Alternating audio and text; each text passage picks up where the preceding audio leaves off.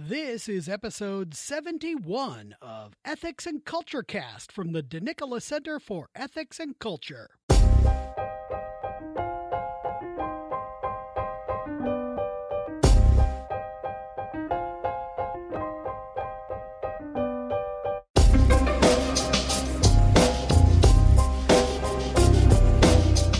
Welcome to episode 71 of Ethics and Culture Cast from Notre Dame's DeNicola Center for Ethics and Culture. I'm Ken Hallenius, the communications specialist at the center. In this episode, we welcome Father Harrison Ayer back to the podcast.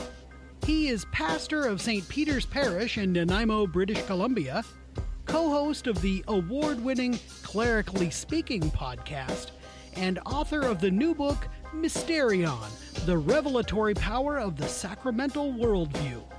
Let's sit down together for this delightful conversation about faith, the role of mediation, and the incarnation of Christ.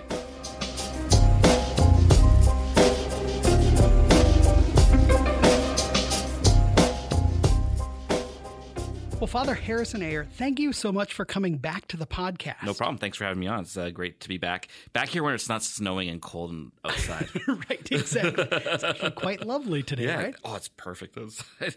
You know, you are one of the few people to actually be a repeat guest on Ethics and Culture Cast. I was wondering about that. I was like, I wonder how many repeat guests they get. Yeah, well, we first met when you and your podcast co-host, Father Anthony Sciarappa, joined us for the 2019 Fall Conference, and we recorded an episode together along with Sister Teresia Aletheia Noble of the Daughters of St. Paul about digital friendship, which was at the 2019 conference was our conference on friendship, and then we didn't get to have a 2020 in-person conference. So it was so good that we were able to be together and have that experience together. It was actually kind of interesting. I actually reflected on that as COVID hit and everything. Was like, what a great topic to almost like kind of prepare the way as we went into this this interesting past couple of years, right? This notion of friendship as just, I think it became experience as just so vital afterwards. Yeah.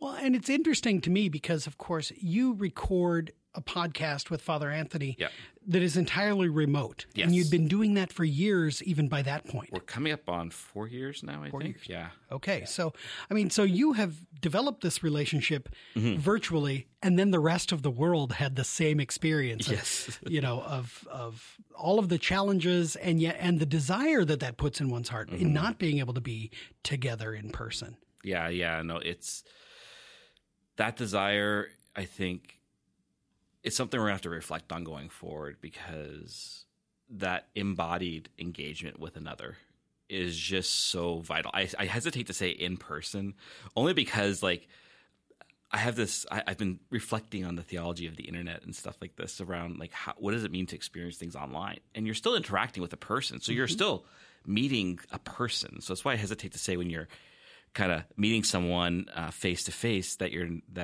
not meeting that you're meeting in person, as if to say the digital's not in person. It is. I think we need to know what that experience is so that we can actually engage better online. But that embodied experience, that real sense of seeing someone face to face, is such a joy. I still remember the first day we kind of reopened, because in BC our churches were closed for a few months, pretty much. And the first mass back, we had a little bit of numbers, like 50 people or something like this. I got like emotional and overwhelmed because it was just so nice to hear the responses at the mass and everything. Right. There's something to this that we need this embodied nature of our humanity is just so vital, and that we need to re-embrace that. Yeah, to broaden our own definition and understanding of encounter. Yes, exactly. And encounter works on multiple levels. Right. Yeah. Right. Well, let's take a step back and come back to that. Tell us a little bit about yourself, because when we first recorded, we jumped right into a group conversation. So tell us about Father Harrison Ayer. Where are you from? Where did you do your studies? Kind of those sorts of things. Sure. So I'm a priest of the Diocese of Victoria. I grew up actually near Vancouver. My whole life, I moved to Victoria when I was 18, and I went to go study at the University of Victoria, and eventually ended up in philosophy after many different disciplines, and I had a conversion when I was in university. And so it was there that my discernment towards the priesthood really kind of fostered. And so I became eventually a priest for that diocese. So I entered seminary in 2008 and was ordained a priest in February of 2013, which is a weird time of year. Yeah. We had no bishop for a while, and the administrator wanted to wait until we had the new bishop before I was ordained. So the bishop gave me a few dates. I'm like, that's the earliest one. That's the one I'll take. Right. So I've been ordained now just over 7 years, and I did my seminary education at St. Joseph's Seminary at Edmonton, where I received my MDiv and also completed an MTH on the philosophy of Maurice Blondel. And then in the last few years, I've also been pursuing a doctoral degree through the Maryvale Institute in the UK on the sacramental anthropology of Joseph Ratzinger. So my boy, as I like to call him. Right. Ratzinger's my boy. So studying that as well. So, and then I'm currently pastor at St. Peter's Parish in Nanaimo. Many diocesan duties, as is often the case. And co-host of Clerically Speaking. Fantastic. Yeah. How did you meet Father Anthony? I think I asked this before. Yeah. But how did you? It was Twitter. Really? Yeah. So there was a contest at the time, a kind of fun contest on Twitter. Back when Catholic Twitter was a little bit more, what's the word I'm looking for here? Less divided? Yeah, less divided is definitely it. Yeah. But it's just wholesome. That's the word I was looking for. A little bit more wholesome. Sure. And so Tommy Tide did this contest called the Hipster of the Year, different categories. And his was Hipster Priest of the Year. And so I was on it. And at the time, I was more popular than Father Anthony was on Twitter. And this guy from Pittsburgh is on this list, and he comes out of nowhere, just like attacking all the other priests. This dark horse. I won it, thankfully. I still won it. But this nobody out of nowhere, who I've never heard of before, just comes out doing all these like wrestling memes and everything like this. But it was through that then him and myself and some other priests got a Priest DM, a direct messaging group on Twitter, and actually became real friends through that. Like, I'm actually going to see one of them on my way out of here in Chicago on Sunday, Father Dan, who really is the instigator of the group, and we've hung out many times in person. So that's how we kind of met, and it started digitally, but we've now kind of had those embodied encounters. Right. I told you we'd get back to the theme. Right? You mentioned you have lots of responsibilities as a pastor, so Yes. you actually your day-to-day work is pastoral ministry. That's right. So I'm a full-time pastor with also starting up a university ministry. There's a large university near our parish. We finally, after many years, for a lot of reasons I don't want to get into, got club status at the university, so I can actually do stuff on campus now.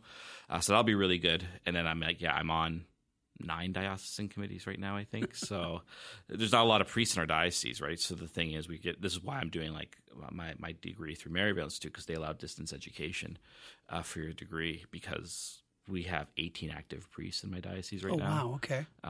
So there's a great priestly poverty in that sense. And so there's a lot of responsibilities that we kind of need to try and do our best to address without obviously killing ourselves. Sure.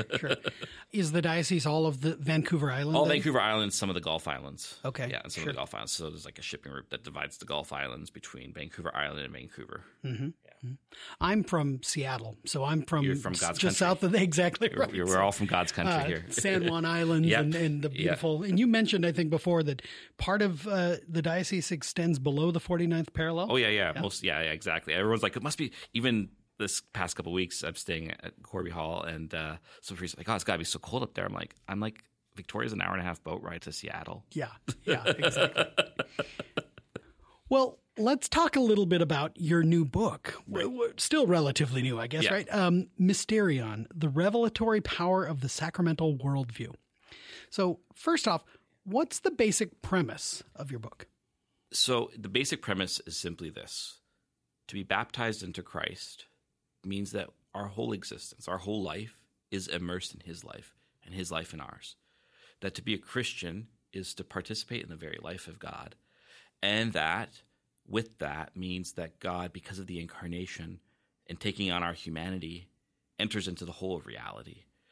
And so there's nothing in life that interferes with our ability to come to know God, but rather that God works in and through the material and created world in order to make himself known to us.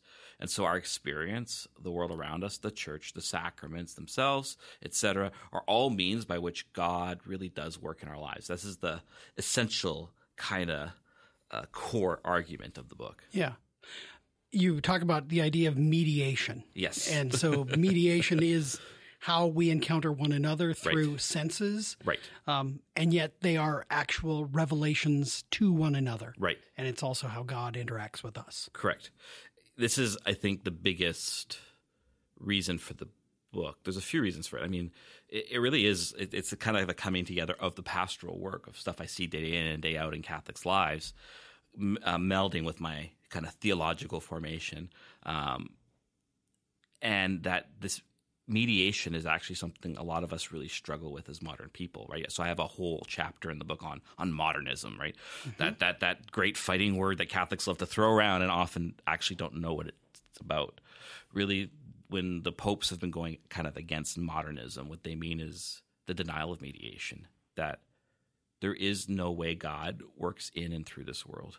At best, he starts the universe as kind of a deistic God, is far away and distant, but he's not personal. Mm-hmm. Mediation says, no, there's a personal God who's active and upholding all of creation and who is known in and through it. This is how we function as human beings. Like one of my favorite examples I think I use in the book is just a word. A word is mediation, right? What's it doing? A sound, something sensible is making present something invisible, a thought, right? That is able to correspond to to yourself when you hear it through the senses in your mind. And so to be sacramental as a human being is more than just like the 7 sacraments in the church, but it's actually at the core of being human. Right, hence my theological my PhD dissertation. Right, it's at the heart of being human is to be sacramental, and modernity has really tried to kind of grind that out of us. That all that matters is the individual's experience. There's strong sentimentalism today, etc., where all that matters is my immediate experience within myself. My true self is within, for example, right? Mm-hmm. And so there's you get into a lot of the ideologies and around why body and person get separated from each other. Not to say that people don't go through these experiences, but there's philosophical underpinnings to a lot of these things. And so really Christianity and the Catholic tradition proposes something that's really kind of anti-modern.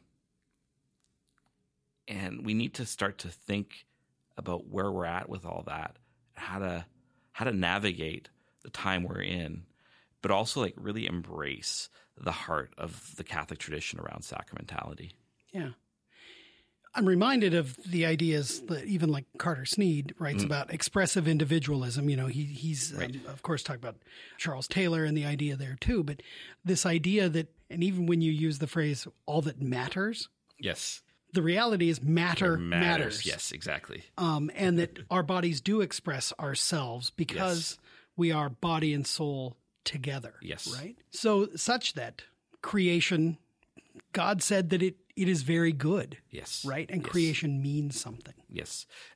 I mean, I don't think as Catholics we really ponder the mystery of the incarnation enough. What does that mean? Like God took on our humanity and everything with it, experience, emotions.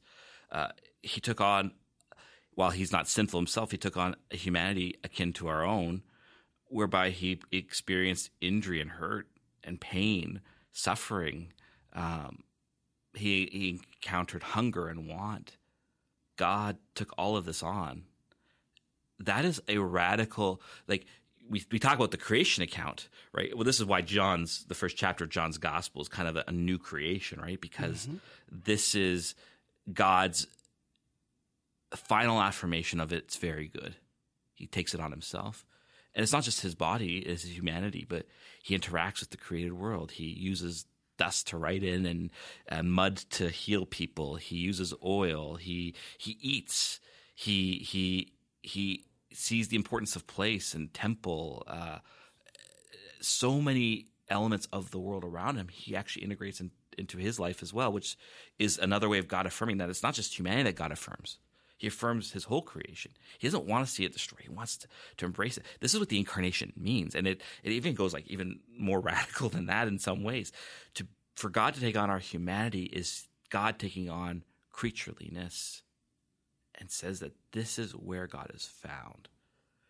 We don't want that. We don't like this idea that because creature means limit. And we don't like, I can do what I want, when I want, how I want. You can be whatever you want to be if you just dream it big enough type of ideology. No. your limits are actually the place where God is found, because God took that on himself. And there's just so much more to this. The incarnation is everything. Such that even his wounds are present in the resurrection. Yes. Yes. It's my favorite gospel. I preach the same homily on every Divine Mercy Sunday, just because that, God is known. Now he reveals himself through his wounds. What a amazing reality. We often like to run away from our wounds. But God's saying, no, embrace them and see in them a place where I love you. There's nothing in us that God doesn't love. It just means we have to just embrace reality. And when you can embrace reality, that's when you can actually come to know God's love again. But modernity doesn't want us to embrace reality. It wants us to create the homo faber, as Ratzinger likes to talk about in Introduction to Christianity. We want to make ourselves. No. We got to receive ourselves from God. This is where the great gift is. This is where it's really, I'm struggling to come to words because the reality is just too great for words sometimes, Right. It also then gives meaning to suffering. It gives us the entry to redemptive suffering. That's right. As well. Yeah. I can unite my sufferings with him who has suffered for us. Yes. And he did it without any reason to. Yeah. And with this whole notion of participation, it's not just because I think this is part of the problem. We think we hear these phrases, just offer it up, and we have a disconnect still between Christ and our experience. I'm like, that's one of my big pastoral tasks is always, how do I bring those things together? Because we can unite it, but that it's actually Christ suffering in you. And that he enters into that. And he wants you to say yes to it. Obviously not in a sense of in a masochism, I guess I have to suffer all the time. No. But when it comes your way, will you accept the cross as he accepts it? And that in a mysterious way, you're participating in his accepting of the cross 2,000 years ago today.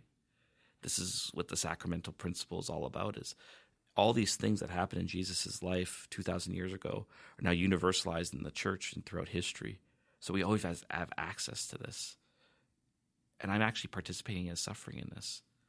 So it's not just I'm being like Jesus. It's not something just imitative, but it's actually something participatory. And this is what we kind of really need to reclaim as Christians, I think. And being baptized into his death and resurrection puts us, as you say, we are participating in Christ. Right. We are Christ. Well, yeah. Christ is in us. This is one of I wrote another little book before this on the pandemic and how to kind of what's God saying through all this. And it was there actually in conversation with Michael Heinlein, my co-author, about how realizing baptism is not a one-time thing. It's not something that just happened to you when you were a baby and the priest poured water over your head and said the Trinitarian formula. It's a constant act of reality. It has to be. Otherwise, there's no access to grace. We are screwed if baptism is not always working. It's always at work, which means Jesus' death and resurrection is always present in us now, today. That event of 2,000 years ago is always made present today. And this is why the church has, for example, her liturgy, because it's an intensification of a reality that's always already at work and present in us. This is a great mystery. Right. Mm-hmm. And this is the great life that Jesus wants us to have. This is the path he wants us to take, which is his way, and he wants to live his way in us. Yeah. Well, we're talking about incarnation. Yes. and kind of the incarnational nature of our relationship. And your book itself is, mm-hmm. To hold a book yes. is an incarnational experience. Yes. But even to look at this very beautiful piece of work, mm-hmm. this artifact, is itself also sacramental in a way. Right. It's beautifully presented. There are things to be revealed when you even remove the dust jacket. Yeah. And yet even the contents, they do my Dominican heart proud, because this is obviously the fruit of prayerful contemplation. Right. So how did you write this book? In mad dashes. No, that is something I'm still figuring out in some ways. How do I write something? my process of writing is something I'm still growing into. Now that I'm actually like publishing stuff, I realize what do you have to do? It's a dialogue for me. One of the great blessings of writing a book is you have an editorial team. Oh, thank you, Jesus, for editors, because I could not do what they do. I do not have the attention span for that stuff. But when you're struggling through a concept, you could say, hey, can you guys read this over and get back to me? What do you think? So I was submitting stuff to Sister Teresa Aletheia, was actually my acquisitions editor. It was actually here at the fall conference that the book kind of got its initial kickstart. Wow! We were in a car going to Jeff's for something, and she goes, "Have you guys ever?" She said to me, "Father, have you guys ever thought about writing a book?" And we're like, maybe, I don't know. And then Father Anthony were talking about it. It just didn't quite work out. But then I was like, if she goes, well, if you were to write a book, would you write about? I'm like, sacramentality. Like, that's what I want to write on. She goes, well, you should submit a proposal. But it was all at the fall conference. If we weren't at the fall conference, this book would not exist probably. Wow. So there you go. It's the fruit. I think for me, writing in some ways actually comes quite easily. I can write a lot fast if I have to. But I can do that because it's coming from something that's been integrated over years through prayer, through study, and through experience. I think those are three things that are at the fruit of everything I write in the book.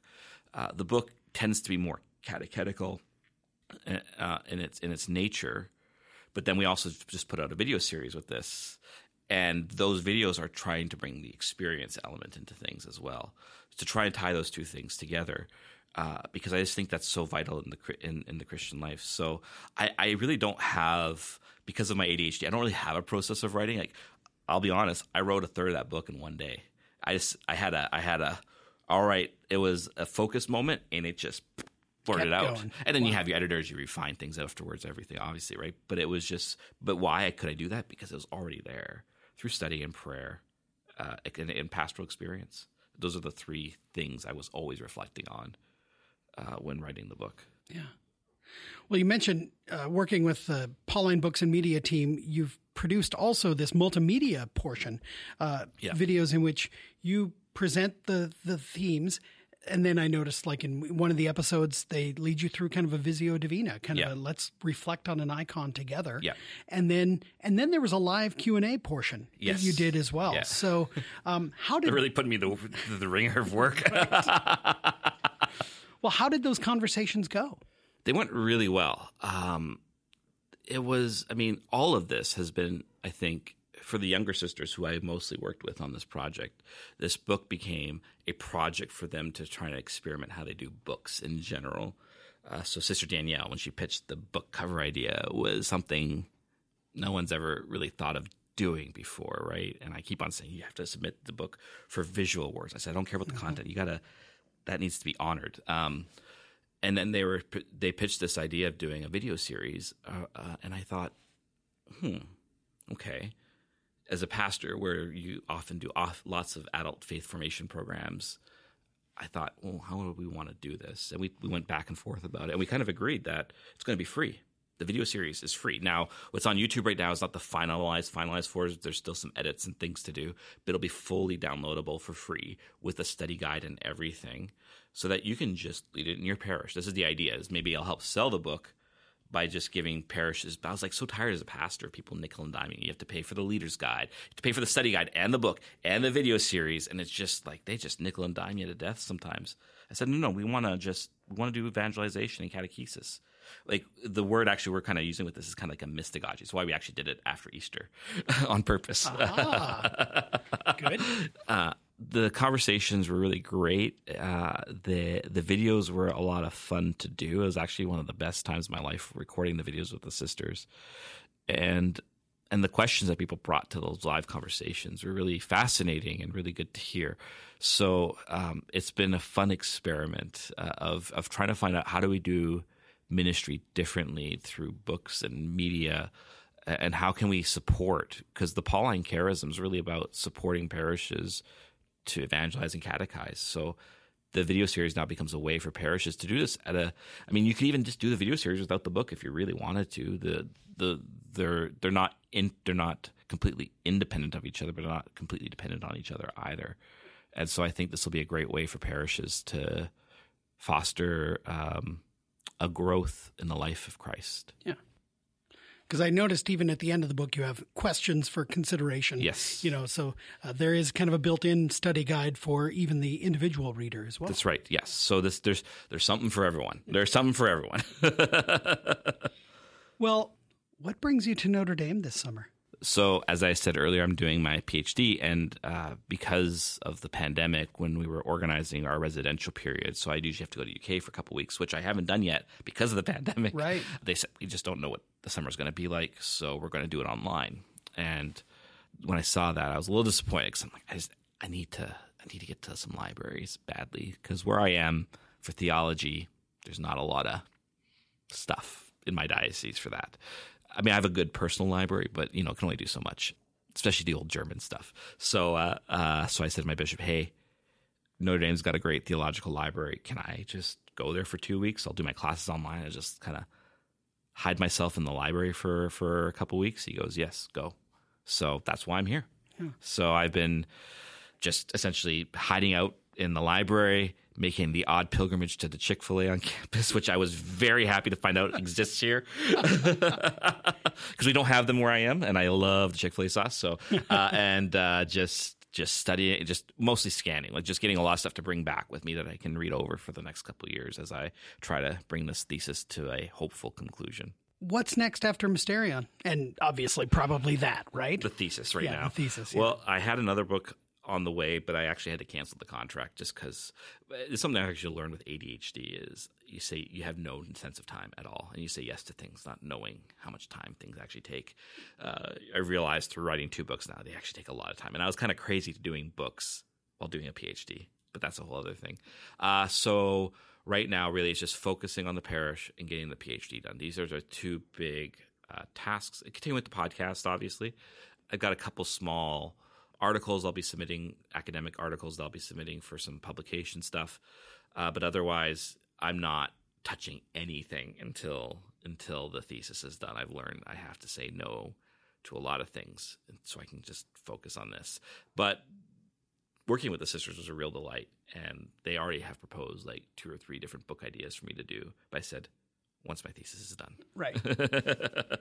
Well, Father Harrison, thank you so much for bringing this book to fruition, because it is, as you say, it's catechetical, but it's also prayerful, and it's an offering to the church. And I forgot to say this earlier. I meant to say one more thing quickly. Please. So you mentioned earlier about the Visio Divina and the videos. Yes. And that was actually part of my insistence, because it was going to be me doing the whole series. And I said, no, they don't need to see this ugly mug all the time.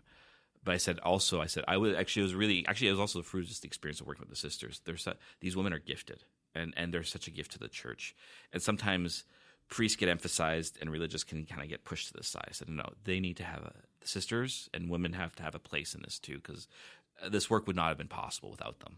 And so it's really kind of a reflection of the Marian stance, which is kind of at the heart on purpose of the book. Yeah.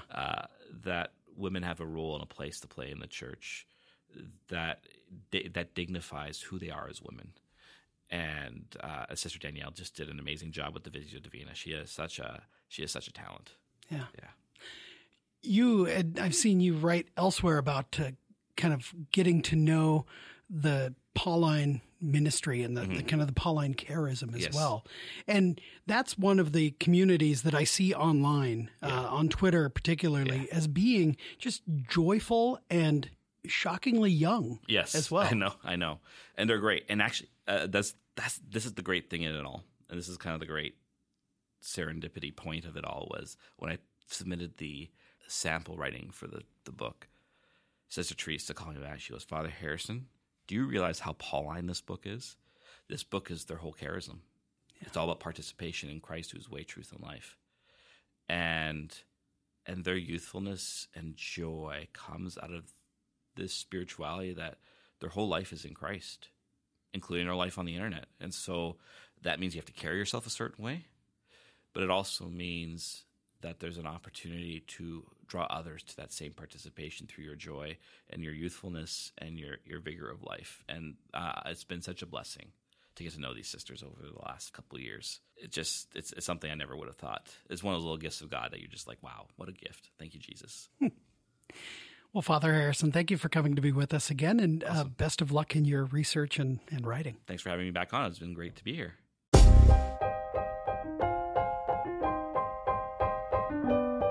Thank you to Father Harrison. In the show notes, you will find a link to his book, Mysterion, to the video series that accompanies the book, and to the Clerically Speaking podcast. Subscribe to Ethics and Culture Cast so that you can always get the latest episodes by visiting ethicscenter.nd.edu/podcast. We would love your feedback. Please review the show on iTunes, Google Play, Stitcher, or wherever you get your podcasts, and email your suggestions to cecpodcast@nd.edu. Our theme music is I Don't Know by Grapes, licensed under the Creative Commons Attribution License. We'll see you next time on Ethics and Culture Cast. Until then, make good decisions.